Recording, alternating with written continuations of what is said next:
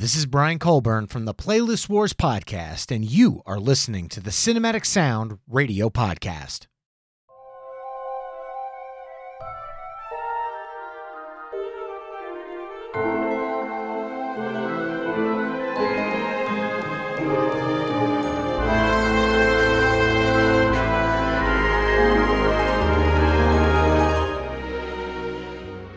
This is Talking Soundtracks with Jason Jury on the Cinematic Sound Radio Network.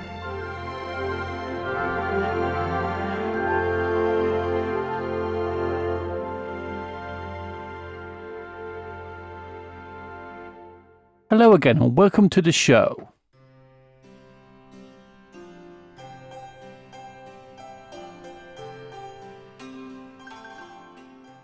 Today's guest is an orchestral composer for television, film and video game scores and concert works.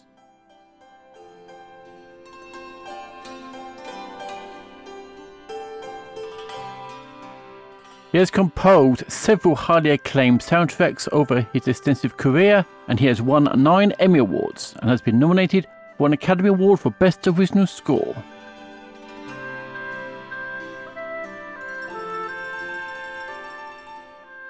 He is a member of the Board of Directors of ASCAP, a former governor of both the Academy of Motion Picture Arts and Sciences and the Academy of Television Arts and Sciences, a past president of the Society of Composers and Lyricists, and a lecturer at UCLA and USC. His name is Bruce Broughton.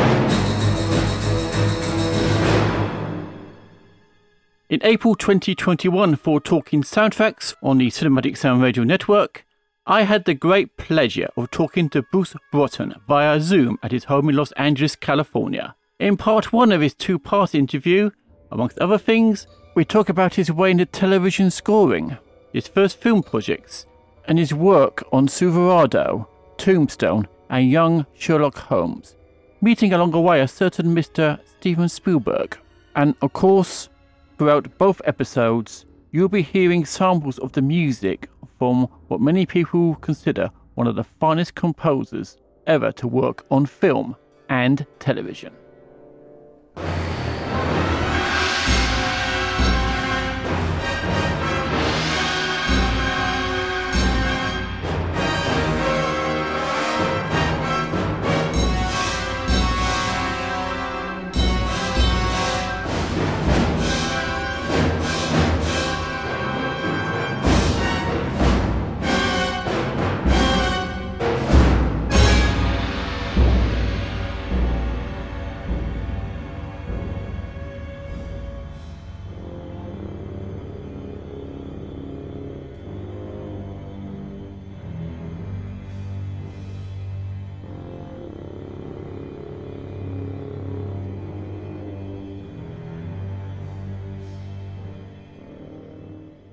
But I started the interview by asking Bruce about his beginnings in music.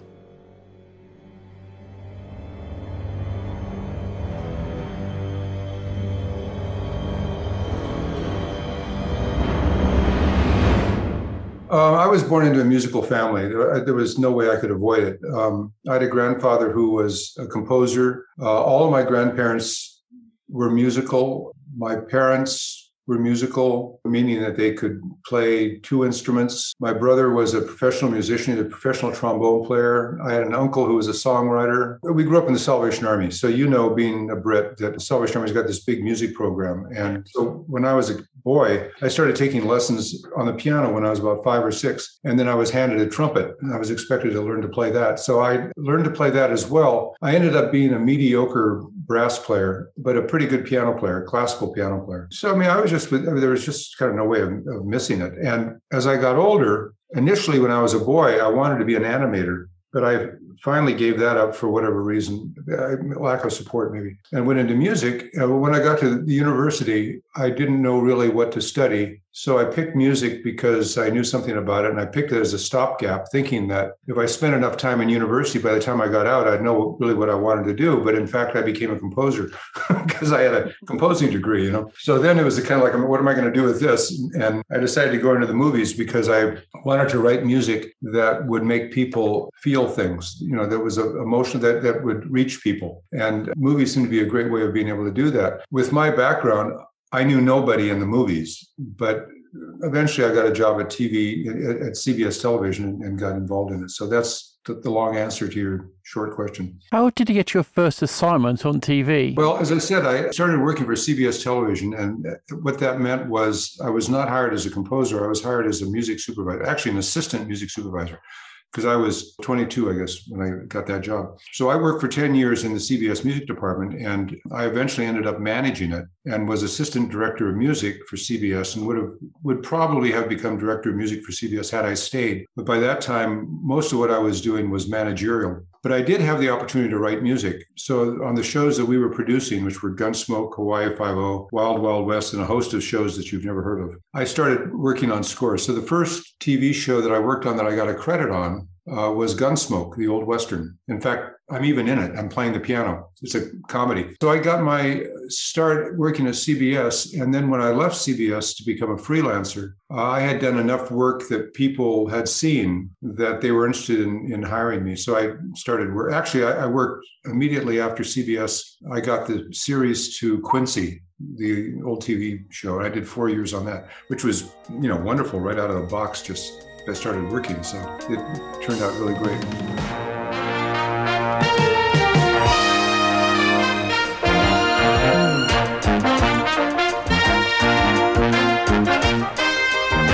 Gentlemen, you are about to enter the most fascinating sphere of police work, the world of forensic medicine.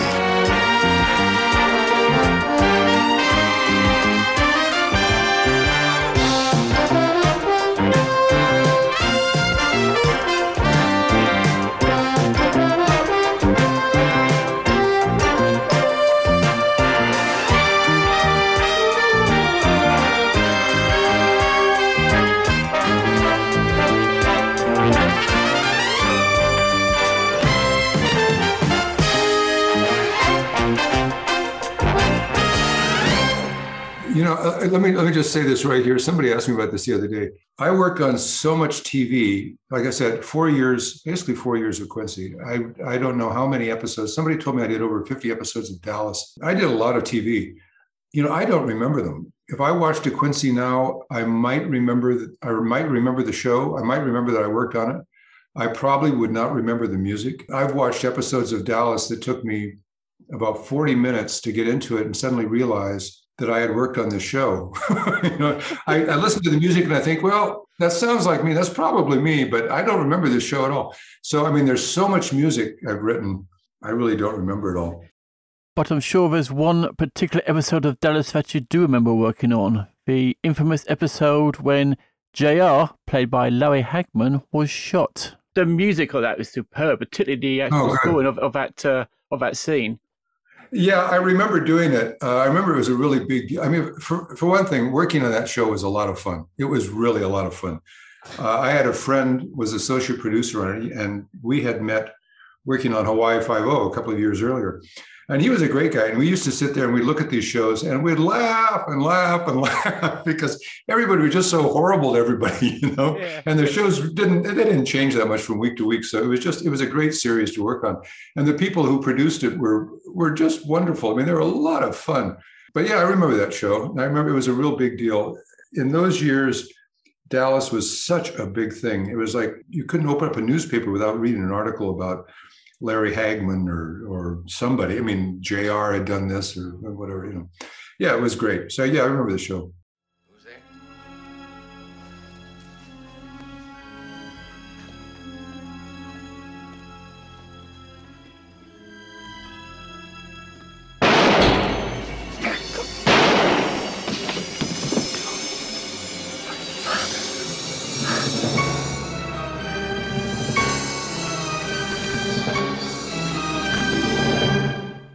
Working on those TV series, how much did you learn your scoring technique? Oh, how did I learn on it? Working at CBS actually helped me because my education, even as a pianist, was primarily as a classical person. I didn't know anything about commercial music when I left the university. So when we worked at CBS, we hired a lot of composers to do the TV shows, and then CBS started producing motion pictures, and we started hiring the really big names. Like we hired Jerry Goldsmith and John Williams and Henry Mancini and Lalo Schifrin and Leonard Rosenman and Larry Rosenthal. And we had all these big names, Quincy Jones, all these guys. And so I would go to the sessions, and before the sessions, I would look at their music. And then I'd go to the sessions and I'd listen to them, and I'd see what they were doing. I would hear what they were doing. I'd see how they worked with the orchestra. I'd see how they worked with with the picture. And then getting the opportunity to do some writing on my own for the TV shows was really invaluable. In those days, everything was done acoustically because synthesizers hadn't been invented yet. I'm so old. I finally became aware of this when I was teaching classes a couple of years ago. I'm so old that I realized I started in the days before technology. The technology had just changed a few years before I got into it from doing magnetic. I forget the system they had, but they started going to magnetic tape. But anyway, the whole thing of film is that they used to have these celluloid strips with pictures on it called film. Well, I haven't seen a piece of film in I don't know how many years because now it's all done digitally. The music's all done digitally. Everything now is done technologically. It's all being done in ways that are completely different from the way that it was when I began. When I began at CBS, we had an orchestra of 18 people. You could use any combination you wanted, but you couldn't go over 18 because it was a budget thing. So if you wanted to use 17 flutes and a bass drum, fine, as long as just make it work. So we had a chance to experiment. And the guy who was the head of music for CBS was named Mort Stevens. Mort was the guy who wrote the Hawaii Five-O theme. Mort was a really talented guy who had been an arranger originally he was a clarinet player, and then he became an arranger for Sammy Davis. Sammy Davis went to Universal to do a TV show and told him that he wanted his arranger, Mort, to do the show. So that's how Mort got into television. So even though Mort had a sort of a classical education, I don't think he had much of an education in terms of composition, but he was incredibly talented and a very emotional writer and really great for drama and really even better for melodrama. Very creative, very, very creative. So he would do things that he had never learned in school that nobody had ever seen before. And he would put this stuff out with our 18-piece orchestra, and he would do things to just make your jaw drop. I said earlier that I had grown up in the Salvation Army, and I'd played in brass bands and all that stuff. So I had been around brass all my life. The first session I went to when I went to CBS was a session that Mort Stevens did for Gunsmoke that had 18 brass. He had 6 trumpets, 6 horns, 6 trombones. I never in my life had ever heard brass writing like that. Never.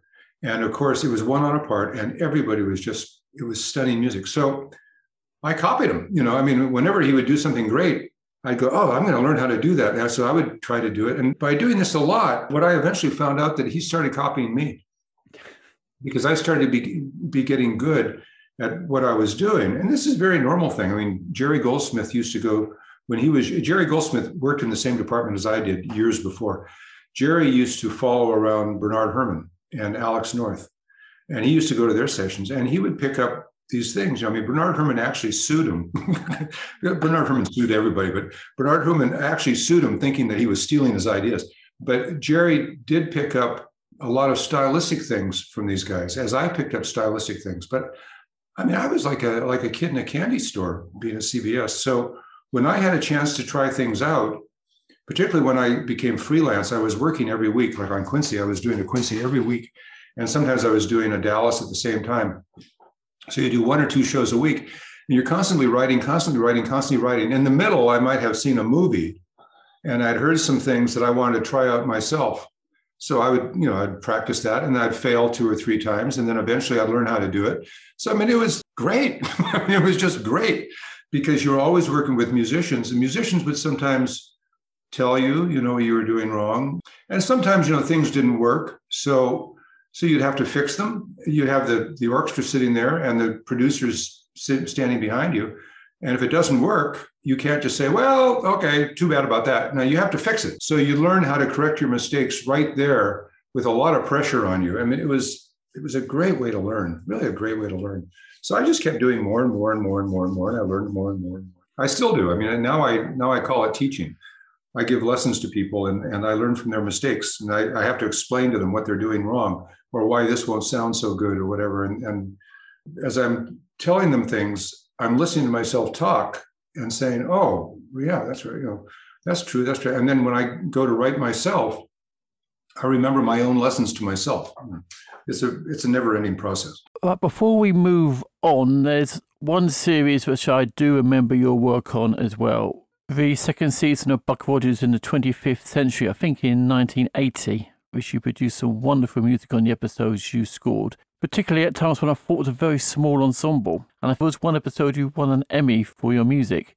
Tell us your memories about working on the second season of Buck Rogers. I think it was bigger than Dallas because that was over at Universal, and sometimes we would have 30 or 35 people in the orchestra, which to me was really big. The first season was done by Stu Phillips. The second season, the producers changed. The guy who'd created it, Glenn Larson, went somewhere else or was let go or something. And they brought in the guy, John Mantley, who had been the executive director of Gunsmoke. So I had worked with John for a couple of years. And after John left Gunsmoke, he developed another series called How the West Was Won. So I worked on How the West Was Won. Dallas and How the West Was Won had a lot of people who had worked on shows I'd worked on at CBS. And this is one of the things about television is that when a television series ends, the people who work on the series start to work on other series. They don't go to movies. They tend to stay in their own realm. So they move around. So you see all these people again, as long as you stay working in that medium. So I worked with John, and I had already been working at Universal because I was working on Quincy. So I worked on Buck Rogers as well. Buck Rogers was different than Quincy in that it was a space show, and it was very imaginative. Because it was science fiction, it relied heavily on the fiction. John was a writer as well as a producer, which most television producers are. He had a big interest in sci-fi, so he tweaked it, the way he did, and he was a good storyteller. So anyway, so we had all these stories that were kind of goofy and crazy, and I got to write these sort of exotic scores. It was the first show that I got an Emmy on the Satyr, I remember, which in itself is a pretty goofy story about a satyr, and a satyr meets Buck Rogers. That's pretty goofy.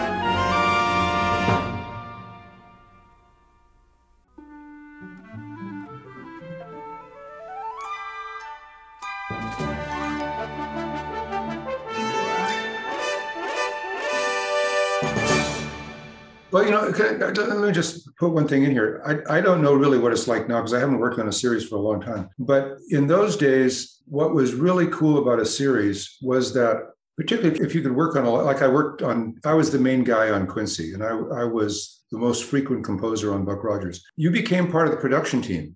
And you were treated as almost like a member of the family. And people, frankly, didn't come to your sessions to hear what you were doing. Nobody was giving you any feedback. If you wrote a score they didn't like, you'd hear about it. That didn't happen very often, but mostly people weren't coming there giving you advice or giving you their 2 cents. You just, you went home, you wrote the score, you went back to the studio, you recorded the score, and basically it went on the air. And if there was any fallout, you'd hear about it, and then you do whatever you could, That thing of not having anybody look over my shoulder was a really important thing, because growing up working at CBS, when we were working on Hawaii Five-0, the original show, not the one that's on the air now, but the original show was, particularly the first few years, was really energetic. They never used dissolves. They always used whip pans. So you're going, and the scenes would happen very quickly. And there's a lot of action, and the music was very upbeat. And talking about Mort Stevens, the guy who wrote the title, Mort's style was to be very energetic and to be actually even melodramatic. He would just go over the top. And frankly, the show took it. So when the rest of us went onto it, we couldn't. I was only told to back off once. I had done something that was just too much for the producer, But I used to do these really goofy things thinking, oh man, they're going to dump this. And then, oh, I love it. I mean, one time the producer said, that scene, I was just getting ready to tell him, I was getting ready to apologize for the music in the scene that I'd written. And he turned to me as I was turning to him and he said, that's the perfect music for that scene. I said, oh, really? Why? And he says, well, because that scene always needed something. It just sort of sat there. That scene always needed something weird and different. And man, this music is weird and different. So I said, oh, great. Thank you. So I learned something right then. I learned to shut up and not tell people your mistakes. But I think that in those days, there was so much trust for the composers. There were not that many people looking over your shoulder, and you weren't getting notes. You weren't getting all the stupid stuff that composers get now. It was really great. I mean, it was a chance to just keep getting your muscles bigger and bigger and bigger, The only Wi-Fi, in my opinion, is the one with Jack Lord in. So yeah. That's just my opinion. Jack Lord is his Steve McGarrett. The other guy. Yeah, he was McGarrett. I'll tell you a funny thing about him. That's not a terrible thing to say. He was a tall guy. I'm 6'2", so I'm a tall guy. He was 6'1", 6'2". He was a tall guy and thinner than I was, so he looked very tall. And he wore lifts on his heels.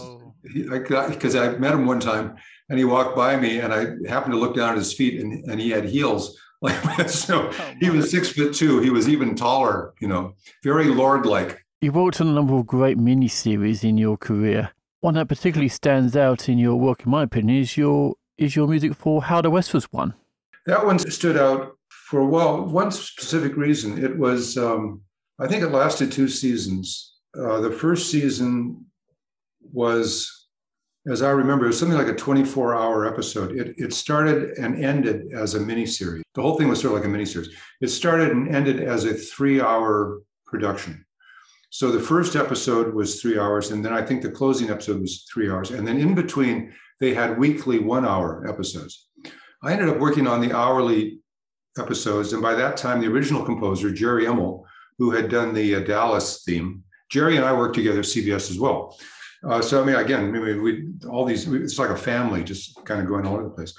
So Jerry had already left the series. And so I got the series, and Jerry had a terrific career in doing TV series. Like he did the theme to Dallas, the theme to Knots Landing. He did he did a ton of stuff. He did great.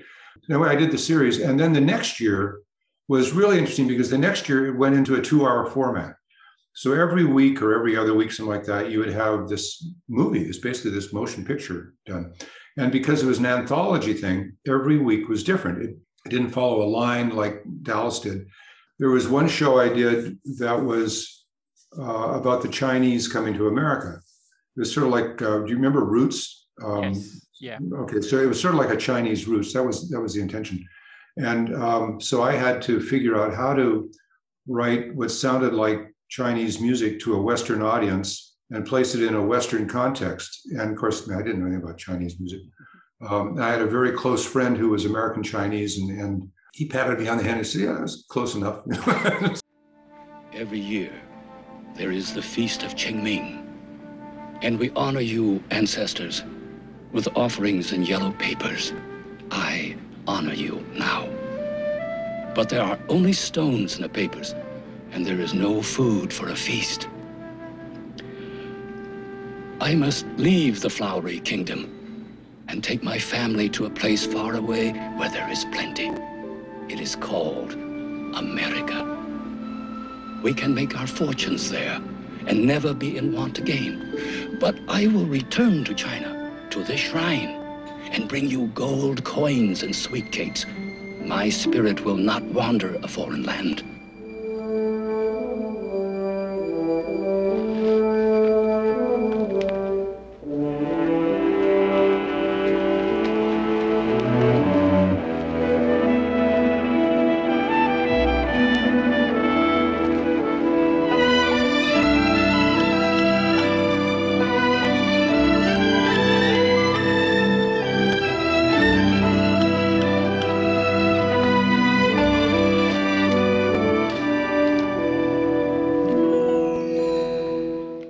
But I mean, there are things like that. It was a really unusual comedy. Then we would have other things that were on very specific topics in this Western genre. So creatively, it was really a lot of fun. And again, as I said, it was working with people I knew. John Mantley, the guy who had done Gunsmoke, who later went on to do Buck Rogers, was the executive producer, and he was a great guy, and we got along fine, and I really liked his stories. So you're not my first, okay? So this isn't the first interview I've done like this. And over the last couple of years, what I find myself talking about as I'm reliving my past is I had a really great time. I worked on a whole bunch of series and a whole bunch of shows, a whole bunch of movies with a lot of people who were really, really great people, and or they were really talented, and or they were really interesting, and or they just made really fun product. So looking back, I only remember these things when I'm talking something like this. So How the West Was Won was, it was a great show, just really a great show. Also, it was done over at MGM, which is where I met Al Silvestri, because Al was working on a show called Chips. And so he was doing disco every week, and I was doing guitars every week, with Westerns. And you actually scored an episode of Chips, because the producers thought that for some reason Al Silvestri wasn't a dramatic composer. This is a really dumb story. I think the world of Al. I always did. I mean, he was a really young guy coming on in Chips. He's a little bit younger than I am. I guess we're sort of about the same age. He's a little younger than I am. But Chips was his first big break. We both owe a lot to the guy who had been head of music for MGM. And at that time, the reason they got Al was because in the first season, they had somebody else who was a decent guy, but he was a more traditional composer. And this show had really taken off. So they wanted something that was vibrant and young and everything. So here was Al, basically just out of school, a couple of years, and newly married and starting a family also. And he was really good at disco. He was a guitarist. And, so he wrote disco scores because disco was really big at that time. Every episode, Al was writing disco. Okay, he did it great. Did it fine. He had studied a little bit about film, and I think he had done a movie beforehand or something like that. So he has some experience. But he's doing disco. So he does everything on Chips. And one day I get a call to do Chips. And I said, why are you calling me? Why aren't you calling Al?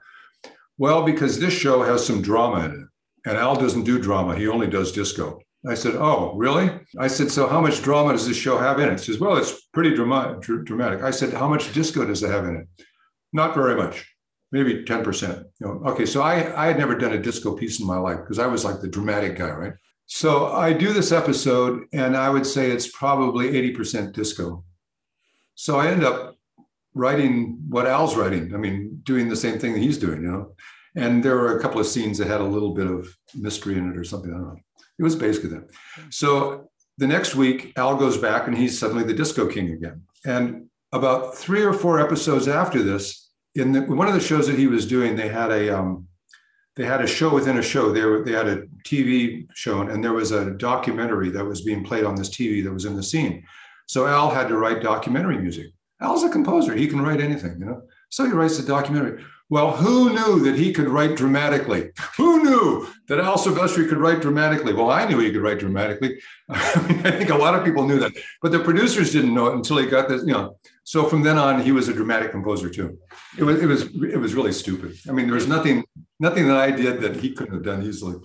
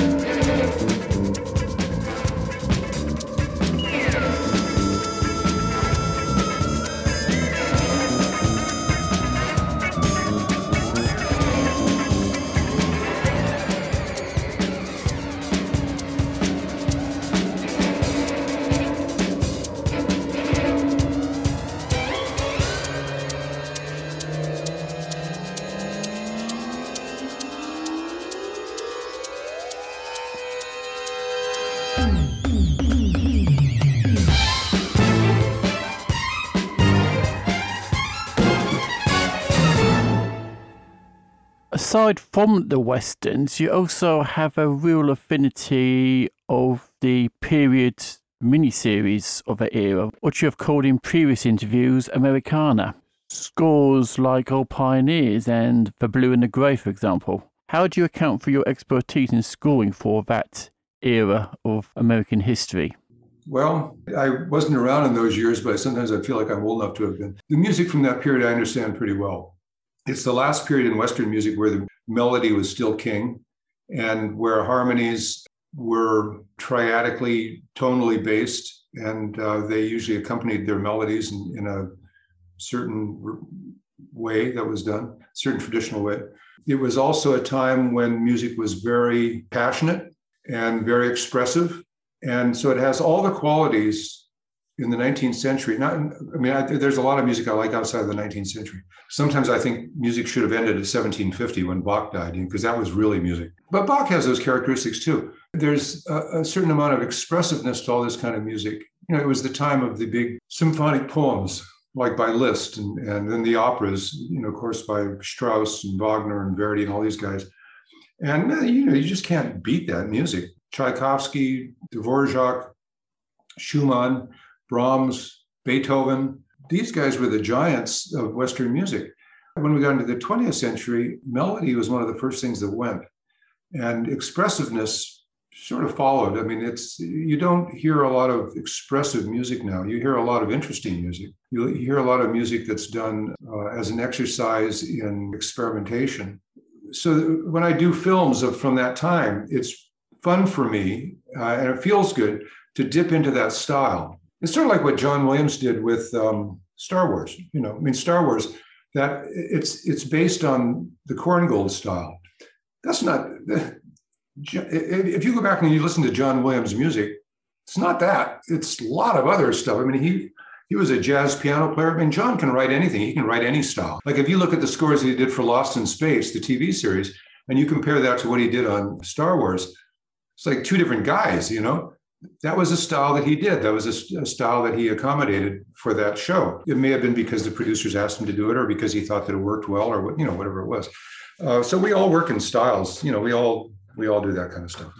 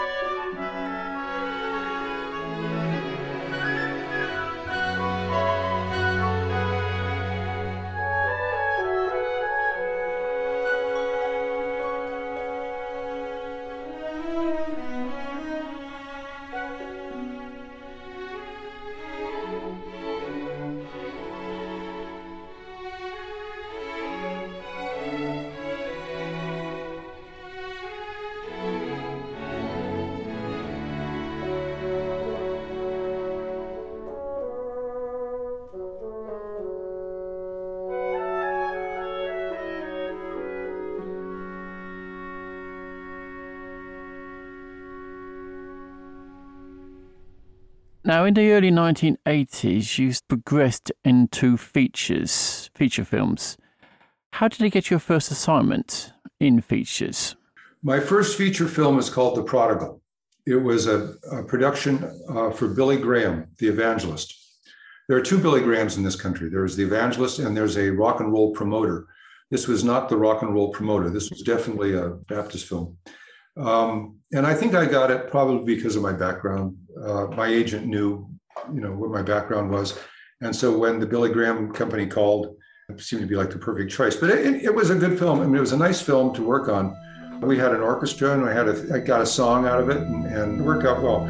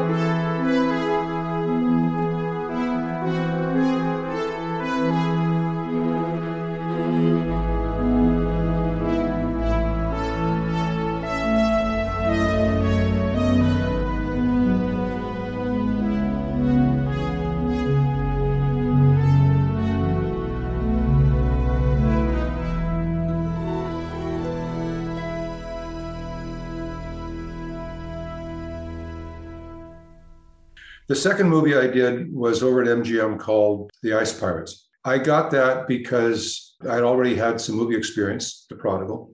I got it because they didn't have much budget for a composer, me. That was basically it. I think the movie got kind of a bad rap. The studio didn't like it. It was a takeoff on Star Wars. And it was pretty cute. I mean, it was goofy. I mean, it was really off the wall, but the studio didn't like it. And after we'd finished the movie, made them recut it, and they really botched it up. So it's become a cult film now. And a lot of people, I'm always surprised at the number of people who know about Ice Pirates.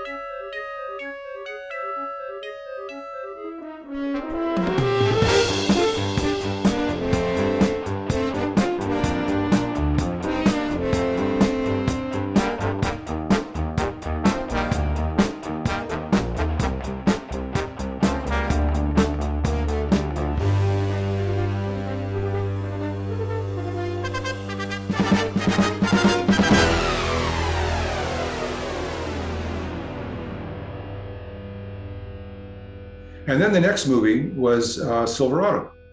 And that came about actually through my agent, who said, he called me up one day and he said, they're doing a Western that Lawrence Kasdan is doing over at Columbia. And he says, kind of a long shot, but what the heck, see if we can get it. So I got a script. I read the script. The script was written by Larry and his brother, Mark. It was a really good script. It was a very dense script. It was very well written, very carefully written. I got a meeting, which is pretty typical. And it's a meeting that really shouldn't have lasted more than 30 minutes, if that, because I didn't know him and he didn't know me. It lasted about an hour and a half because we just talked and talked and talked. He hadn't shot the movie yet. We were talking about the script. We were talking about how I felt about the script. We were talking about how he felt about the script. He was talking about his intention. I was talking about how I felt about what he was talking about. My memory of it was like a love fest. I mean, it was like the greatest first date you could ever have. And whether I got the movie or whether I didn't get the movie, I walked out knowing that I had somebody there who I could talk to, again in the future. So anyway, he had other people to interview, people who had done movies who had a lot more credits than I did. And he took a chance and he called me up and he said, I'm going to go with you. So we'll see how it goes.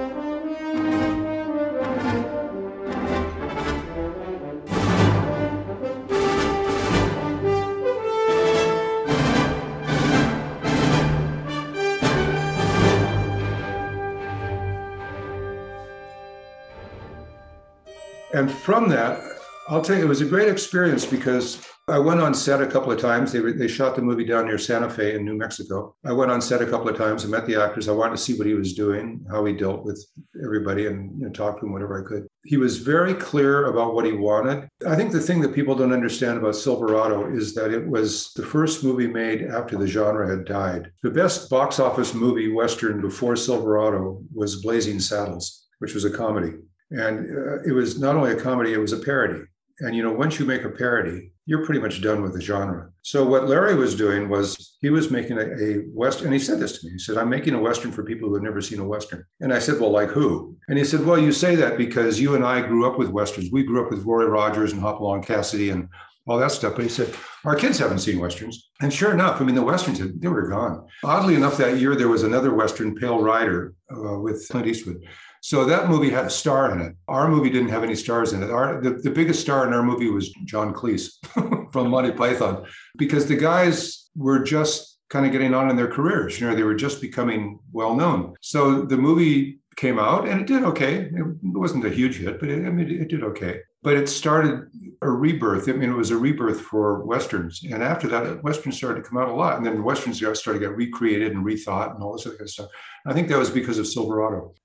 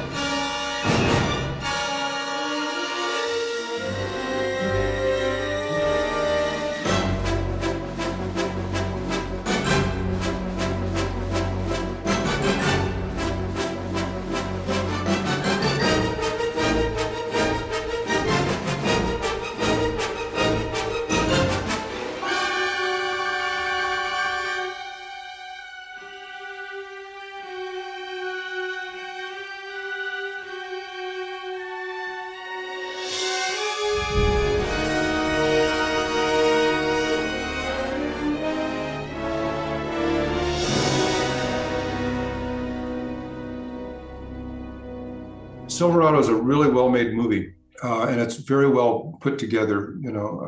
It's like the two of the main characters have the shoot-off at the end. When they have a history before the movie. When they first see each other in the movie, it's, hello, Cobb. Hello, Payton. The last thing they say before they shoot is, goodbye, Cobb.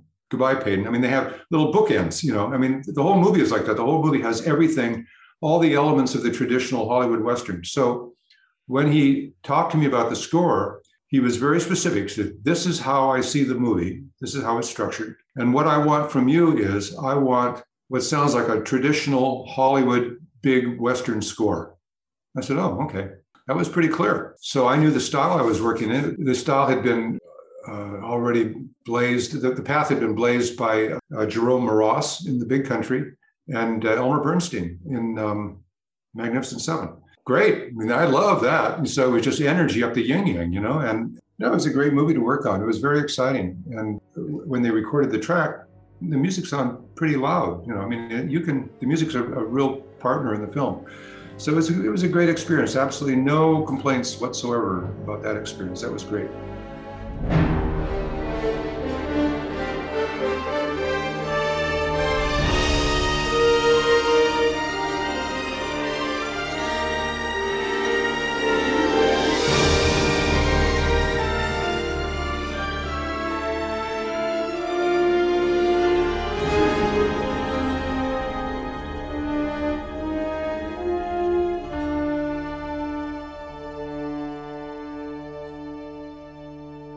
And as we've talked about Silverado, we must now talk about, in my opinion, that film's darker brother, Tombstone, made in 1993. Yeah, I wouldn't call it a brother. I'd call it maybe a cousin. Okay, then the darker cousin, Tombstone. You got that assignment on the behest of Jerry Goldsmith, who was unable to compose the score due to prior commitments. What are your memories of working on Tombstone? I remember really fondly. For one thing, Jerry was my idol. I mean, Jerry could do no wrong as far as I was concerned. I still think he was a terrific composer. He had so much skill and he was so good with film. He's really a great model. We weren't buddies, but we knew each other. And when I was working on the movie, I would call him occasionally. We would talk and chat and all that stuff. He knew the director, George Cosmatos, and he had a very thick relationship with the producer, Andy Vanya. So when Jerry couldn't do it because he got stuck on something else, he recommended me, I guess. And so I got to do it. So I went to see this movie and they were only halfway finished with it because they were struggling to get it done on time. They had a huge time problem. So they had half the movie there and they had tracked it. They had put temporary music in it with Silverado. Hey, that makes sense. It's a Western, got the same guy. And it was terrible. It was just terrible. And it made the movie look stupid. And I looked at this and I thought, oh, I don't think I want to do this. This is really awful, And we took a break, I remember, during the screening, and the director, George Cosmatos, walked out and he says, he's real happy. He says, so what do you think about my music? And I said, oh, I love your music, George. I just hate it in this movie, So I really thought the movie stank. So I started to work on it without the Silverado score. I started working on it with my own stuff. And I started to get into it. I mean, the movie was really kind of fun, but it wasn't Silverado. It's a completely different kind of a movie. I usually describe it this way. Silverado was about good guys, bad guys. It was about family. It was about friends. But you had really good guys and bad guys. In Tombstone, there are no good guys. They're all bad guys. Even the Earp family, they're not great. Wyatt Earp is kind of a bum. He's out there dealing cards in the bar, trying to make money, and he's cheating on his wife with some actress. And his wife, by the way, is at home, doing drugs. It's just like, what the heck is going on here? So the thing about Tombstone was, unlike what I went through with Silverado, where I was having very close conversations with the writer-director, Larry, I didn't have many conversations about Tombstone. There really wasn't any time. I remember I just looked at the film, and like 2 days later, I'm starting to write music for it.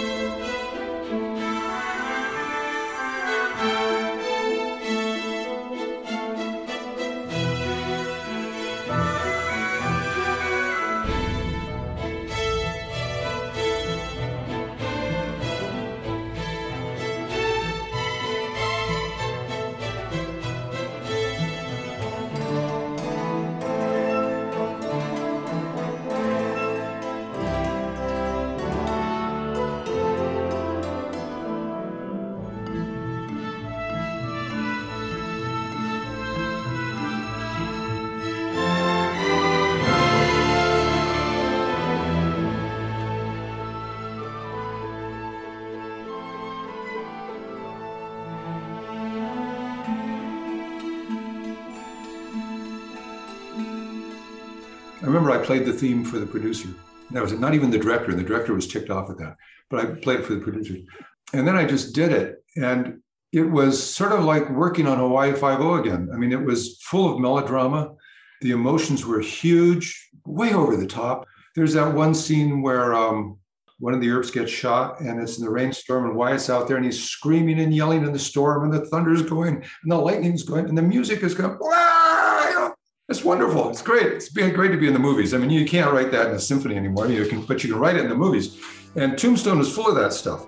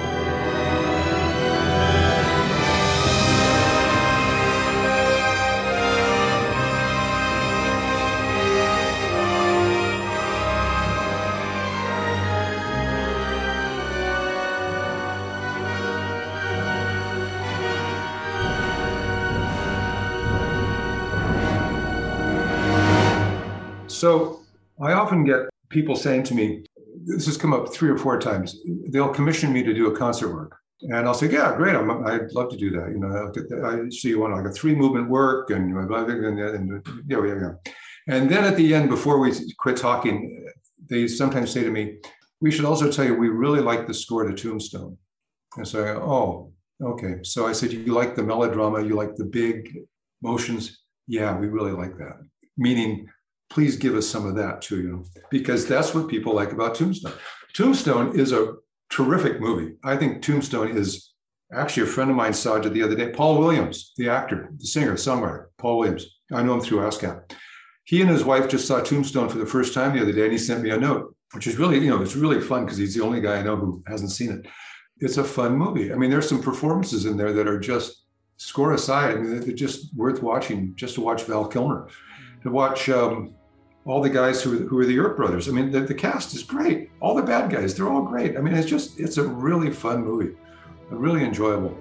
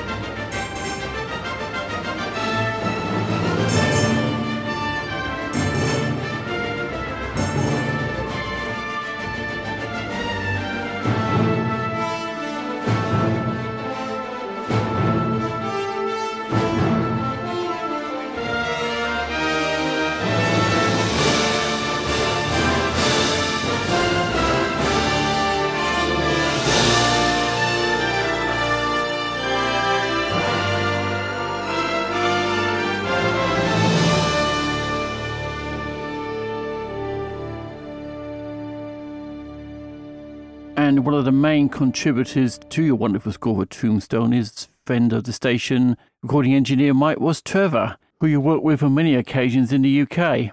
What are your memories of working with Mike Ross-Trevor?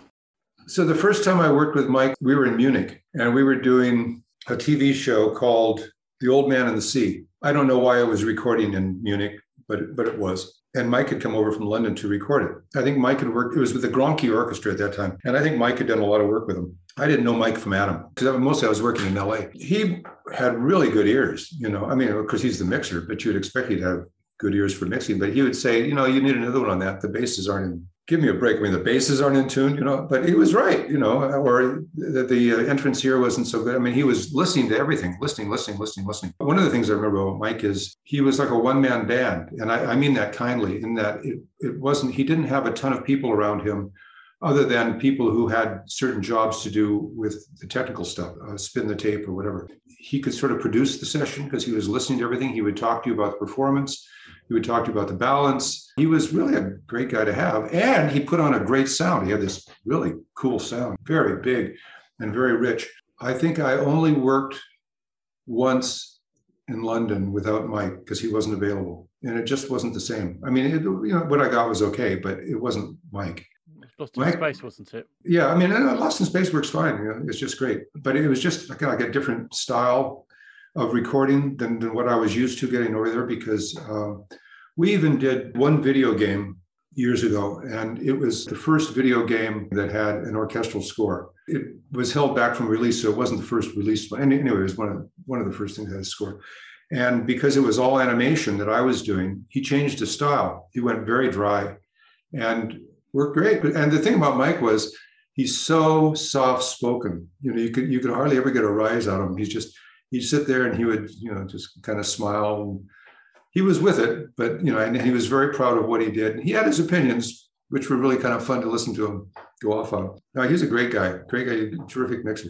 And with Tombstone, you continued your association with the Symphony of London Orchestra. When was the first time you worked with the Symphony of London? Well, as you're saying this, I just realized that there were several times I didn't work with Mike. The first time I worked with Symphony of London was on Master of Ballantrae, which was a TV show. It was produced by the same man who did Blue and the Gray. I think I got him because the show was produced by Columbia, and Columbia already had an arrangement with the Sinfonia through its contractor, Peter Willison. Since then, the orchestra has been taken over by John Wilson. Did you know that? Yes. And he did a really terrific recording of the Korngold Symphony with it.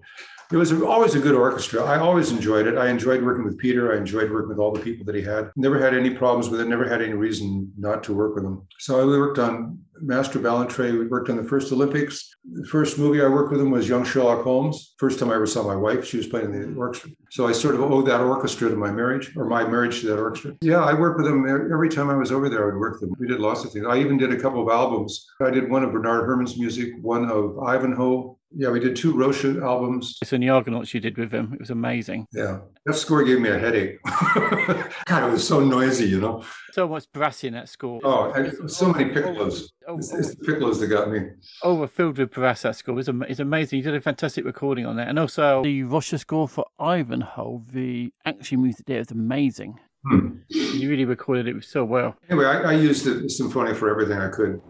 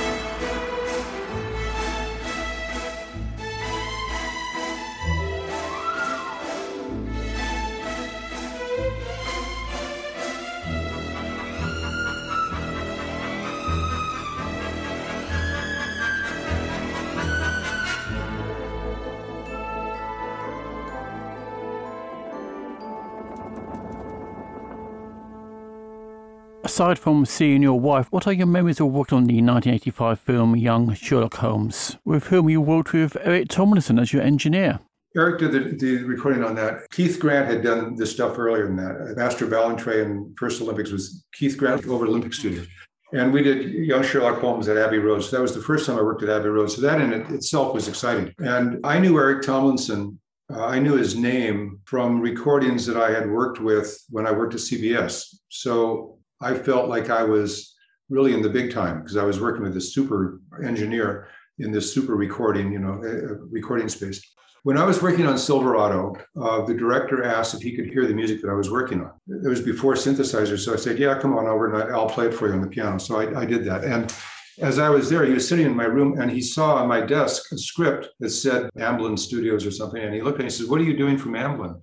I said, oh, I don't know. They just sent me this script. It was Young Sherlock Holmes. I hadn't read it yet. Well, that was directed by Barry Levinson. So when I finished Silverado came off really well and everybody was very happy. And I almost immediately, within a couple of days, got a call about this Young Sherlock Holmes movie. And I went to see it. And, it was a really good movie. It was full of action, like I said, but I also realized it was full of music. And I was tired. I had just finished Silverado and I had worked, night and day on that thing. Like, welcome to the real world, Bruce. So I had a meeting with Barry Levinson, the director, and he wasn't sure. He was still kind of a new director. He had done, I think, 1 or 2 movies before that. And this was kind of a big thing. And getting a composer, I don't think he'd ever had I'm not sure he'd actually done a movie with a score before. So this was the first time that he was really taking a chance. And so I said to him, look, I said, do you know Larry Kasdan? He says, yeah. I said, why don't you talk to Larry and ask him his opinion? Because I just did that movie with him. He said, oh, I've already talked to Larry. So I know what happened. Larry found out what the movie was when he saw that script. He talked to the other guy because they had offices in the same studio and they were just kind of like a couple of feet away. I'm going to do a little whining right now because composers like to whine. I try not to do it anymore because I'm grown up. Go ahead. But at the time, I was really over my head. I had just barely gotten into the movies and I had been happy they hadn't fired me because I hadn't screwed it up. So here I am working on this other movie and now I'm working for Steven Spielberg. So I'm going from big to bigger, And so I'm working on this show and it starts to get literally day and night. And I finished the very last piece. I finished at 6 o'clock in the morning of the day that I had to fly to London to record it the next day. And I remember being so tired that I took my score and I drove down to Paramount Studios, gave the score to the guard to give to the copyist, went home, slept for 3 hours, got on the plane, passed out, and arrived in London, absolutely sure that this was my last job that I would ever have, that I had written such a pile of gunk, because it's just all on the piano. It all sounds like chopsticks on the piano. Right? And so I was being nice to everybody. The producer was a really nice guy, and I was talking to him. The director was a nice guy. I'm talking to him. But inside, I'm thinking, okay, in a couple of days, we're never going to see each other again. Right? I got to the session, and we put on the first piece, and it sounded great. So I thought, oh, maybe not. Maybe this will be okay. It got better and better and better and better and better and better.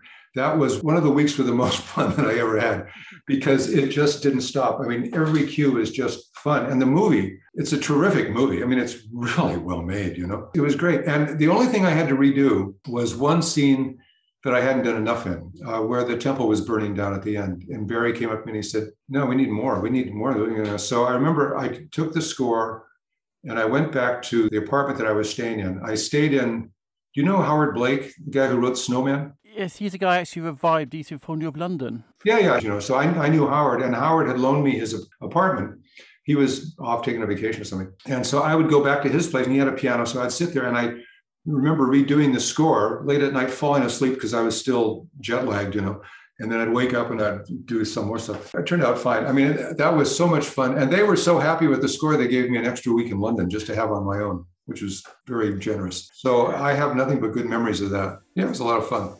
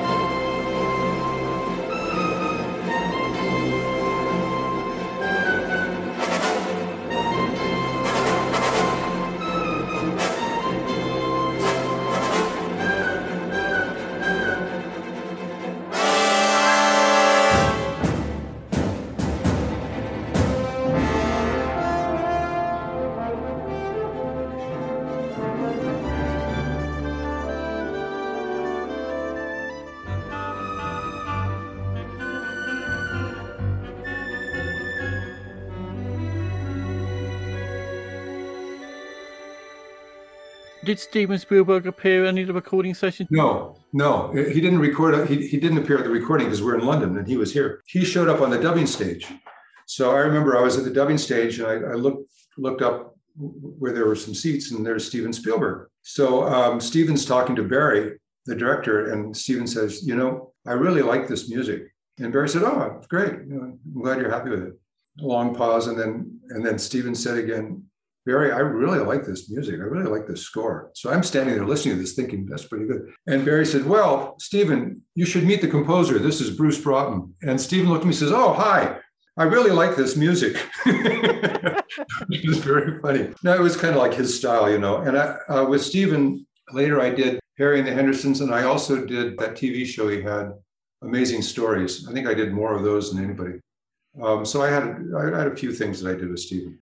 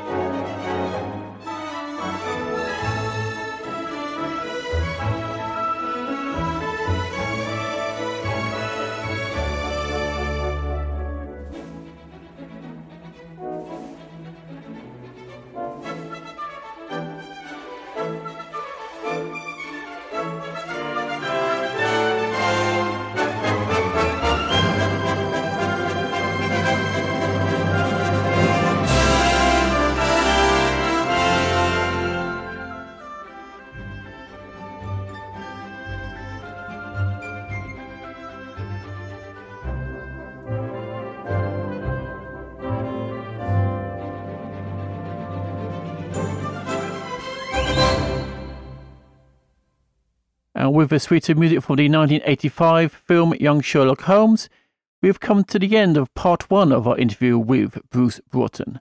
Thank you for listening. I do hope you've enjoyed what you've heard so far.